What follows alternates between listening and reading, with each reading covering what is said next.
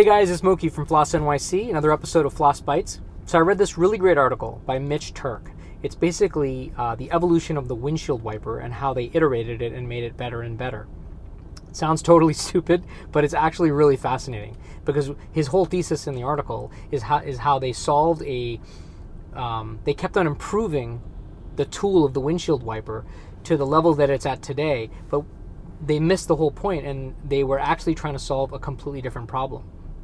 So long story short, when cars were first invented, they started noticing that windshields got covered with rain and snow and leaves and that sort of thing, and that obviously obstructed visibility. So they wanted to invent something that could move that stuff out of the way and you'd be able to drive better. So they invented the windshield wiper and it worked really well. And then they said, okay, well, let's improve it. Let's add a second one. And then maybe even a third one. Some cars had 3 windshield wipers. And then they improved it further where they said, okay, well, let's add a window defrost. And then let's add, even some headlights had windshield wipers or headlight washers so that you could see even better. Again, solving this visibility issue. Now you bring it to today, you have object detection, night vision, and even now you have autonomous driving. But what are you really trying to solve there, right? Visibility is not the issue you're trying to solve. The real issue you're trying to solve is safe transportation and getting people from one place to another safely. Visibility is just a problem, a byproduct of trying to achieve that goal. So when you get to the end, you have autonomous driving. And if you think about it, autonomous driving isn't even dealing with obstructions on the windshield because the real problem is the human. And that's what you solved for. And you took the human out of the equation. And now it doesn't matter if there's rain or snow because the LiDAR, the lasers, the cameras, those can all handle all of that stuff much better than a human can.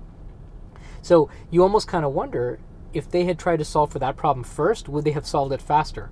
Obviously, there were technical limitations and things such as that, but it is an interesting methodology when you think about how you approach problems in your own practice or work or career or anything.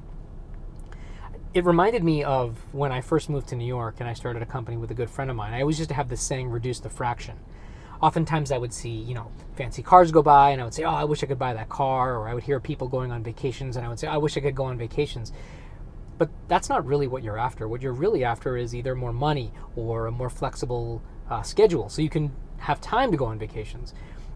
So you want to reduce the fraction and you want to reduce it to the smallest possible unit and solve for that problem. And when you do that, you'll be able to then scale up and do anything you want to. You can go on vacation, not go on vacation, buy that car, not buy that car. And I think that that's important.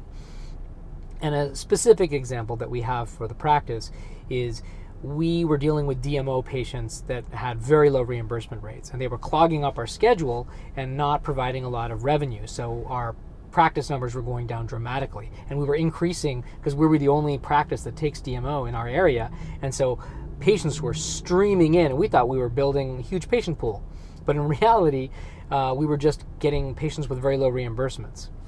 So we started thinking, let's do some metrics on what kind of reimbursements we get from them, how likely are they to do additional treatment that would cost more money, and how can we improve the DMOs in our practice. But that's not really the problem we need to solve. The problem is that the DMO plan is not a good patient experience.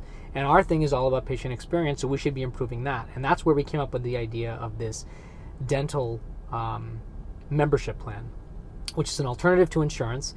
It'll provide patients preventative cleanings with their monthly fee, and then it'll also give them a deep discount on our UCR rates. And that's really what we wanted to get after. And we're solving the problem. We reduce the fraction, and then we solve that problem. How do we make those patients happy? Instead of just ditching them, say, hey, listen, here's another alternative, and we can help you get into this plan, and we'll provide better service, and you'll be aligned with us, and it provides us some loyalty from them, and then they'll obviously be a referral network through those patients. So I think it's important to think about reducing the problem to the smallest unit and solving for that. I think you'll find that it'll be much more helpful and it'll provide better solutions for the long run. Hope you guys find that helpful. I'll talk to you guys in the next episode.